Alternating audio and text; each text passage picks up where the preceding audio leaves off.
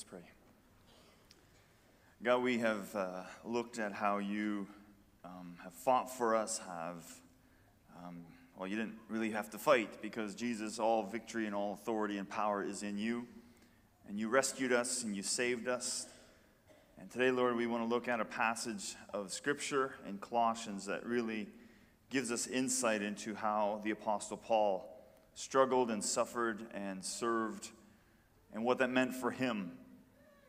And I just pray, God, as we have sung these songs and we've declared that this is what we're willing to do because of what you've done for us, I pray that today's passage and this just reading today would help us to understand what that means for us.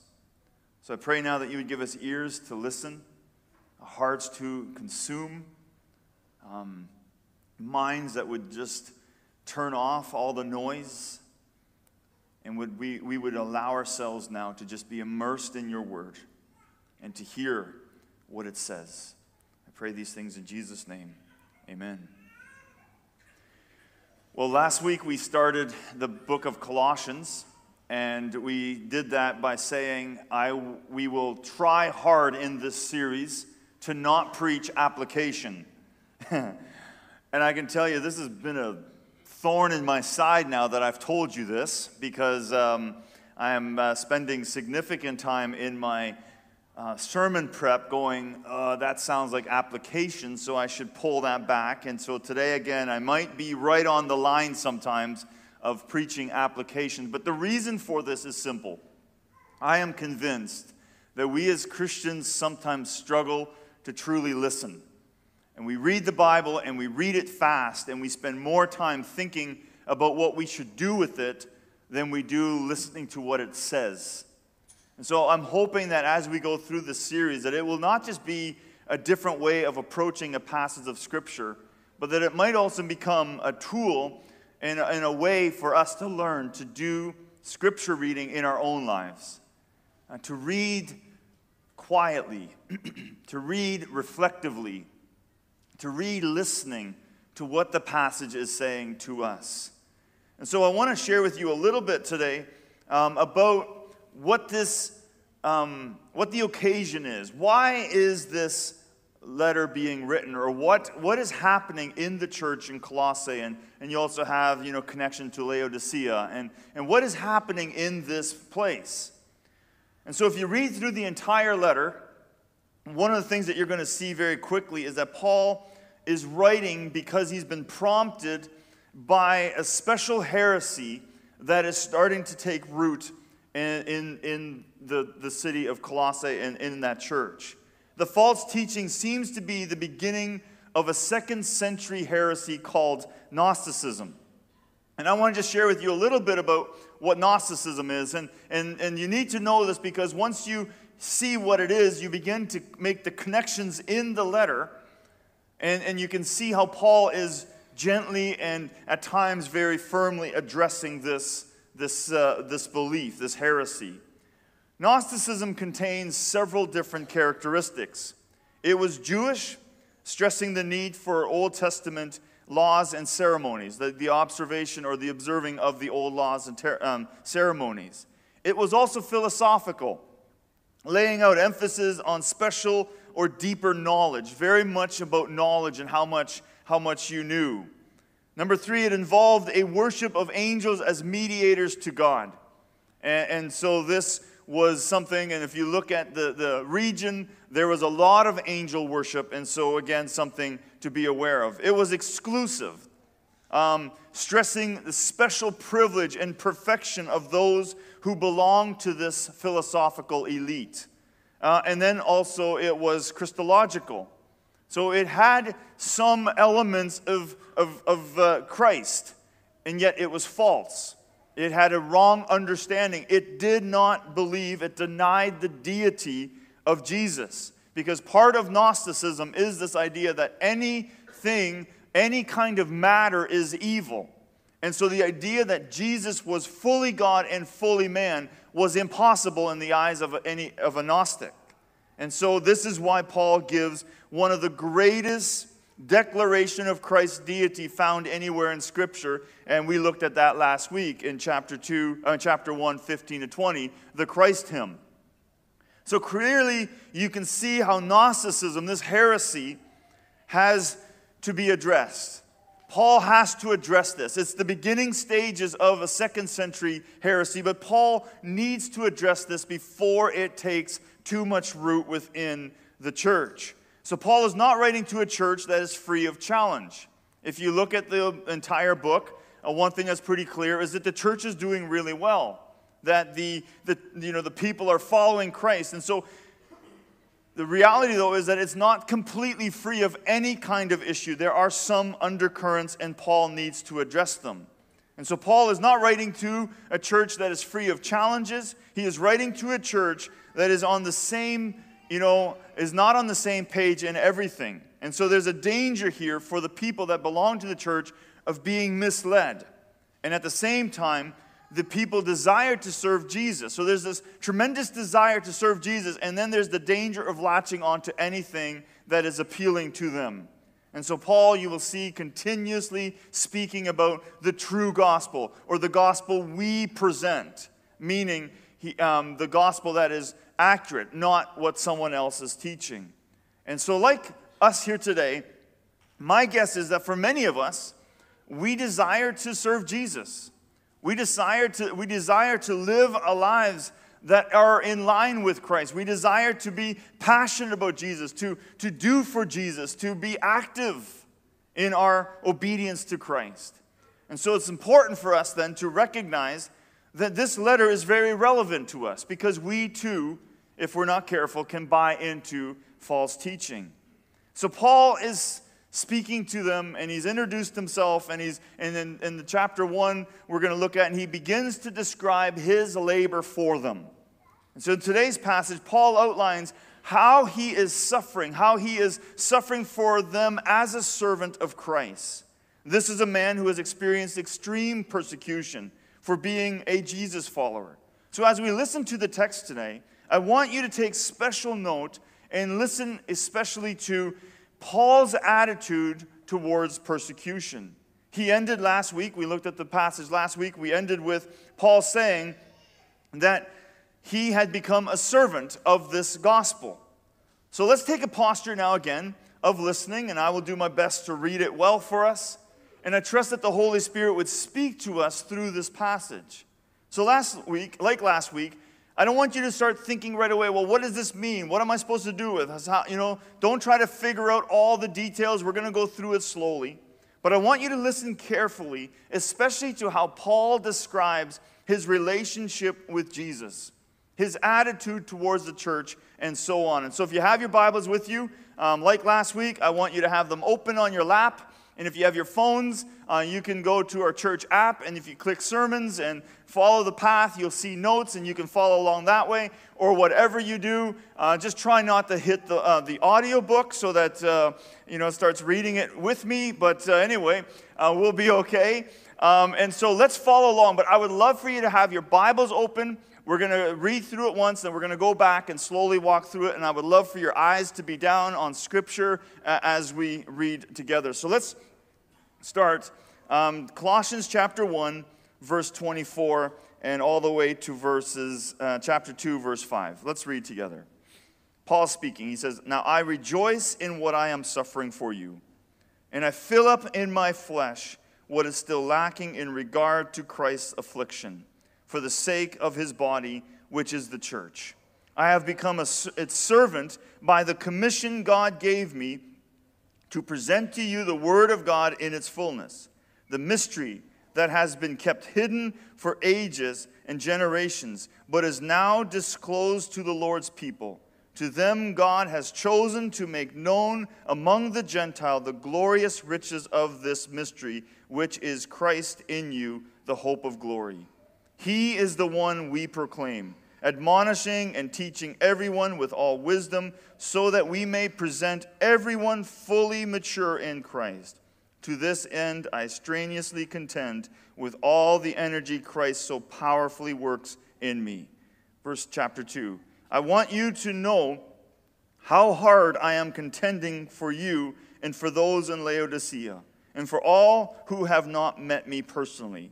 My goal is that they may be encouraged in heart and unity in love, so that they may have the full riches of complete understanding, in order that they may know the mystery of God, namely Christ, in whom are hidden all the treasures of wisdom and knowledge.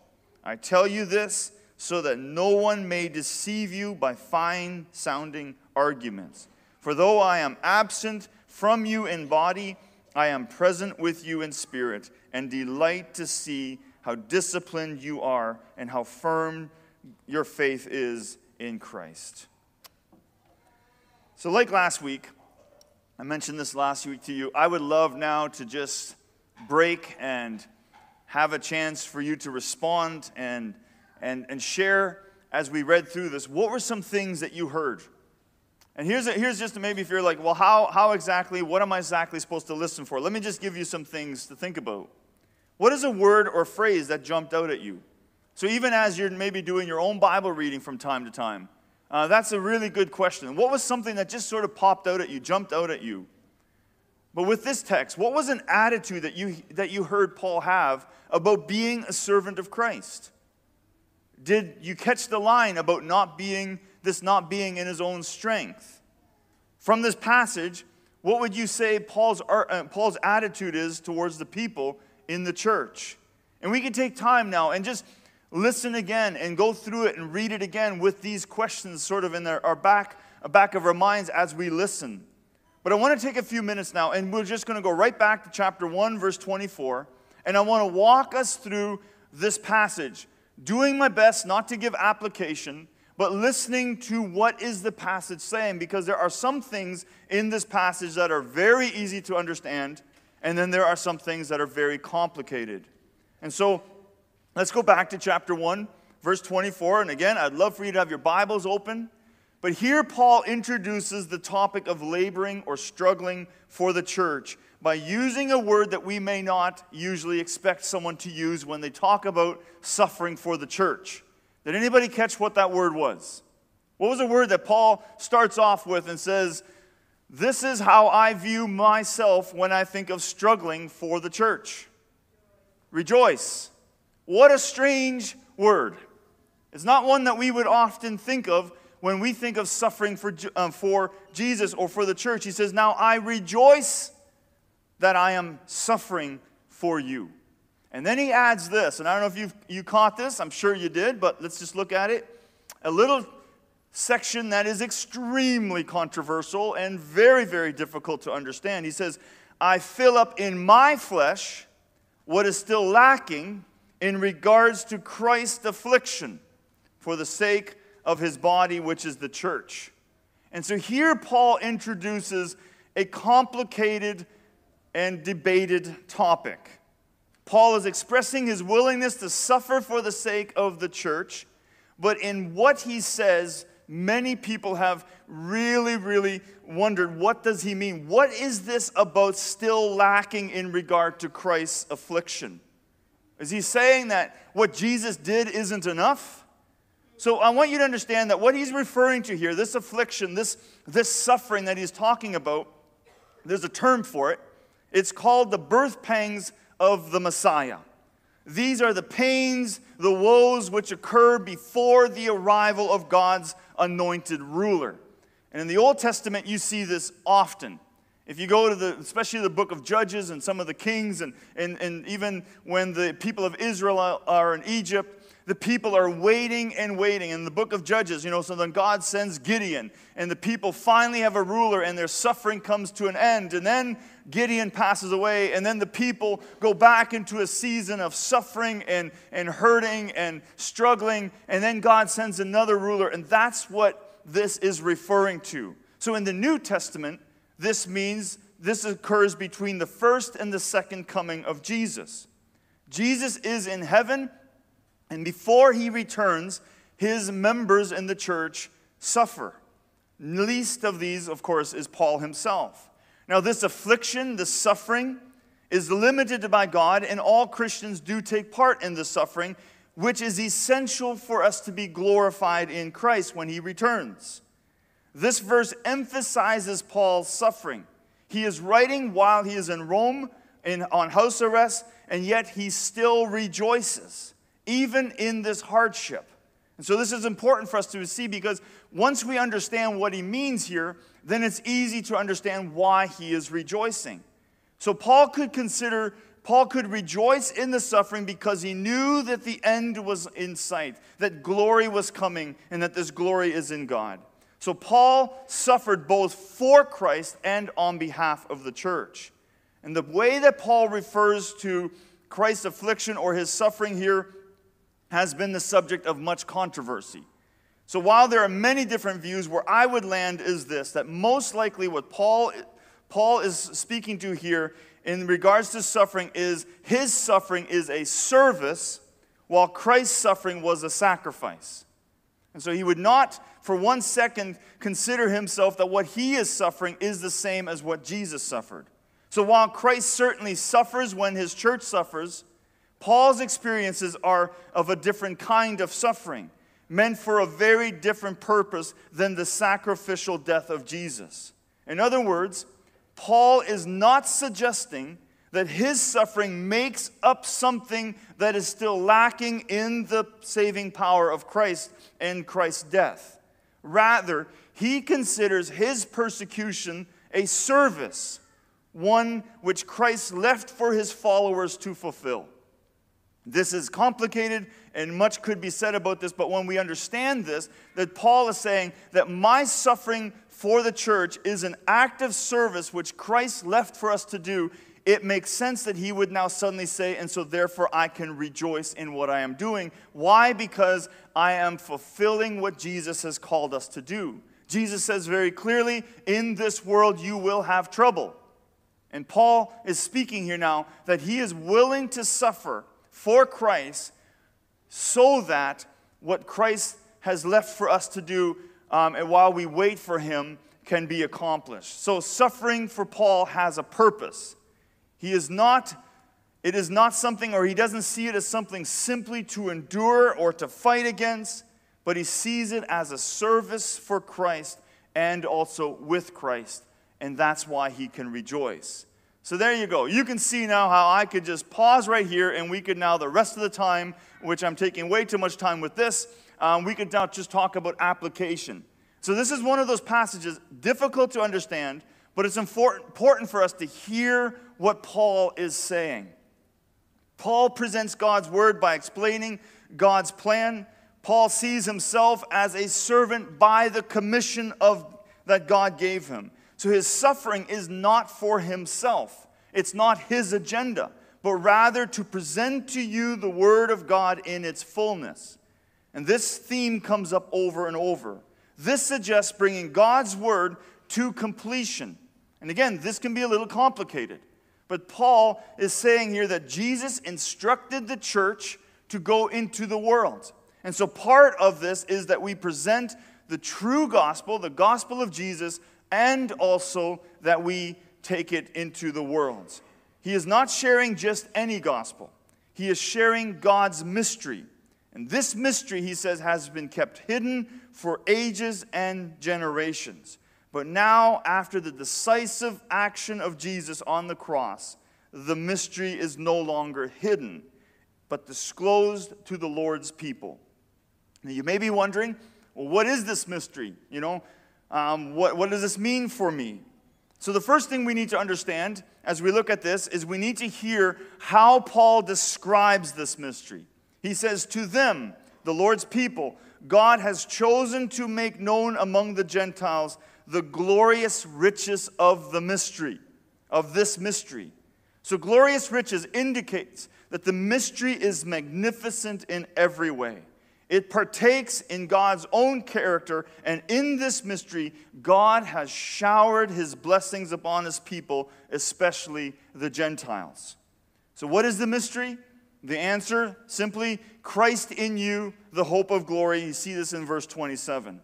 A gospel that was first presented to them by Epaphras, which they accepted, which was the idea that Jesus was their Lord and their Savior. This lives and dwells in them. this hope that they now have. As members of his body, they now have life in Christ completely. And for this, Paul is willing to suffer, to present God's word to them and in fullness. He doesn't want them just to hear certain parts of it. He wants them to embrace the fullness of who Jesus is, the hope of glory. He wants them to understand that the true gospel that they have, so that they do not embrace a false teaching, and so that they would truly experience the hope that is in Christ. So that's the first thing for which Paul is willing to suffer. The second is to proclaim Christ to each person. And you see this is sort of at the heart of Paul's suffering. He wants to make Jesus known, and he wants this mystery that is dwelling in believers to be known for all people, or to all people. He says, he, Christ, is the one we proclaim. Now the word proclaim, if you ever read it, especially in the New Testament, almost always refers to the gospel, or there's a connection to the gospel. The good news of Jesus. Proclaiming is this preaching, this declaring the gospel. But Paul is doing more than just proclaiming the gospel. Look at what it says. He says, we are also admonishing and teaching everyone with all wisdom. His preaching or his proclaiming of the gospel is not superficial. He desires to see a complete change in the life of the people in the church. Not just some superficial or external change, but an inner full change. This is for everyone. No one is left behind. This is something he wants all people to experience. This teaching, and even this kind of teaching, is for the entire church, for everyone. So I want us to hear what Paul is saying here. He says, he's basically saying to us as a church, and to the church at that time, our mission as a church is not finished just by proclaiming the gospel. Meaning that we do not want to only see people convert to Jesus. The goal of the church is to lead people to become fully devoted followers of Christ. Or, as Paul would say, so that we may present everyone fully mature in Christ. And again, this is why Paul is suffering and what he continues to work towards. He wants to see people fully mature in Christ. However, and I think this is important for us to see and to hear in this passage, Paul is very clear that this is not on his own strength. And I think we need to hear this today. I think sometimes we think about like leading people and we get frustrated and people are, sort of just living this shallow Christian life. And Paul's like, this is not of my own strength. He says, to this end I strenuously contend with all the energy Christ so powerfully works in me. Paul gladly acknowledges that the strength for this, or the effort for this, does not come from himself, it comes from God. And now let's jump into chapter 2. Because in chapter 2 we see a shift.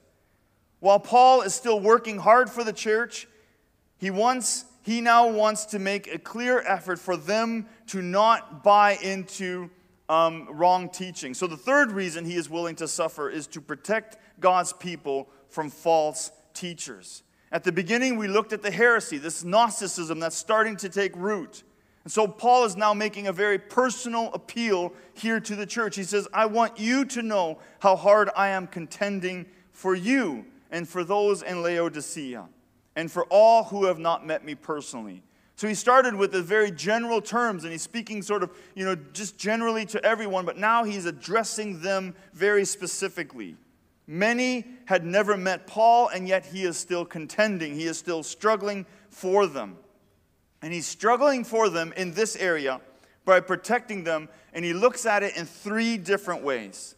First is the idea of promoting unity. He says, my goal is that they may be encouraged in heart and united in love. Paul sees the importance of the unity within the congregation. See, when the church is divided, Satan wins. And Paul sees that. And so he is now striving for there to be unity within the church. Paul is not suggesting here that they agree on everything, but that they would be united in heart, that they would be united in love, meaning that their motives, that their feelings, their affliction or affection would be united. There is a big difference between disagreeing with someone on a topic and disagreeing with the person. You can disagree with someone on a topic, but still respect the person. And what Paul is speaking to here is, do not disagree with one another. Fine, you don't see eye to eye on every topic, but you are all in Christ. And so we cannot have disunity among each other as individuals. And this unity is for the sake of Christ. And this leads us to the second way that Paul wants to protect them from false teaching, which is keeping Christ at the center.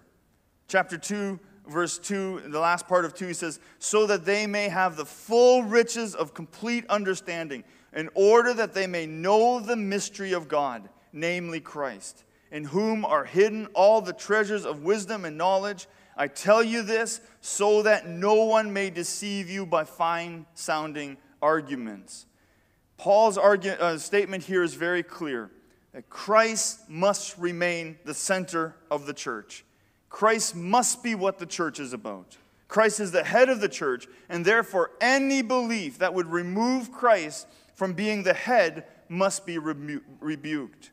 If Christ is the head, and when the church is united in Christ under his lordship, Paul outlines what will happen. And here again, I want us to listen carefully, because I think we sometimes get this wrong. He says in these verses, we hear that he is building one thought on top of another. So he starts with wanting them to have the full riches of complete understanding. This is part of the unity. When they have this, then they may know the mystery of God, which is Christ. And when they know this mystery, they will see or become aware of the hidden treasures of wisdom and knowledge. And when they become aware of this, then they will be able to understand and prevent themselves from fine-sounding arguments, because they will have this knowledge, this understanding. And I think, folks, for us today, we need to recognize that we also must work in this way. That we must start with unity in the church. And see, here I'm going now into application. But this is just what it is. Paul wants the church to recognize the importance of unity. So what did we hear him say in verse 2? What is he struggling for? What is his goal? His goal is for the church to be united in heart, which will result in them experience complete understanding, knowing the mystery of God, which will help them unpack the wisdom and knowledge of God, which would prevent them from being deceived. And so this is, I think, the way that Paul would build his case. This is how you prevent embracing false teaching. It starts with unity. And it starts with knowing Christ. It starts with understanding and being united under the lordship of Jesus Christ. And I sadly believe that very often today, the church reverses this. We focus more on what we disagree on. We focus more on combating certain teachings and things like that, but we are not doing it united under the umbrella of Christ. We rather unite under ideas. And what Paul is saying here is, first and foremost, unite in heart and love under the umbrella of who Jesus is. And then thirdly, the reason he is working towards, or the way that he wants to keep the church from falling into false teachers, is to stay spiritually connected. He says, for though I am absent from you in body, I am present with you in spirit, and delight in how disciplined you are and how firm your faith is. Paul, he is very clear. No, I'm not there with you physically. And what I am writing, I would say to you if I was there. There's no difference between what I'm saying on paper and there's no than what I would say to you in person. So while he's not physically there, he says, I'm with you in spirit. So he wants the church to understand that there is a connection to him. And if there's a connection to him, and if Paul is teaching the gospel, and if Paul is an apostle of Jesus, then they need to recognize that by staying connected to him and believing what he is teaching, that it is the true gospel, it is what Jesus has taught, then this will help them, and this will cause them to not fall into false teaching. So church, I recognize that today we just hammered through this, and I'm looking at some of your faces going like, oh my goodness, like that was like a lot all in one shot. But I hope that as you're listening to this, you hear the importance of what Paul is saying. That we must stay united. That we must be united, and we must recognize, and first and foremost, who Jesus is in our lives. That we do not just chase after things that sound good or that fit culturally or whatever it might be. The gospel must be what we totally hold on to. And Jesus must be the one that we must come under and allow to lead us. So I want to wrap up today by encouraging you to read this passage again later and to listen carefully. What is Paul saying here to you? What is the message for us as a church? What does he want us to hear? And I trust that as you listen to these words, this incredibly beautiful passage of a man who's saying, and for this reason I am willing to suffer. And because it is for a reason that is beautiful and it is a reason that is sound in teaching, for that reason I can rejoice. So I want to do today the same thing as what we did last week. I want us to close by reading a few verses together. We don't have a closing song. And so again, I'm going to do my best to read this slowly and carefully. But I would encourage you to join in as we read this together. So can I ask you to stand as we read these following verses in closing? Colossians chapter 1, verse 27, and we'll read verse 28, and then we'll jump to Colossians chapter 2. We'll read verse 2 all the way to verse 4. Let's read together. To them God has chosen to make known among the Gentiles the glorious riches to this mystery, which is Christ in you, the hope of glory. He is the one we proclaim, admonishing and teaching everyone with all wisdom, so that we may present everyone fully mature in Christ. My goal is that we may be encouraged in heart and united in love, so that we may have the full riches of complete understanding, in order that we may know the mystery of God, namely Christ, in whom are hidden all the treasures of wisdom and knowledge. To this, I tell you this, so that no one may deceive you by fine-sounding arguments. Let's pray. God, we stand together as your church, and we've rifled through these verses super fast today. But Lord, I pray that even as we read this out loud, that each one of us today would be reminded again of what we are suffering for, and that we would be willing to suffer. We're not suffering in our own strength, or if we choose to suffer, it will not be in our own strength. We're not doing this for our own name's sake, but we are doing this for you, Jesus, to live in obedience to you. You've called us to this. I pray, Lord, then also that we would be united, that while we may not always see eye to eye on all the topics, but that as brothers and sisters in Christ, that we would choose today to come under the lordship of Jesus and to work together, to build one another up, and to be obedient to your word. I thank you for all this in the name of Jesus. Amen. God bless you.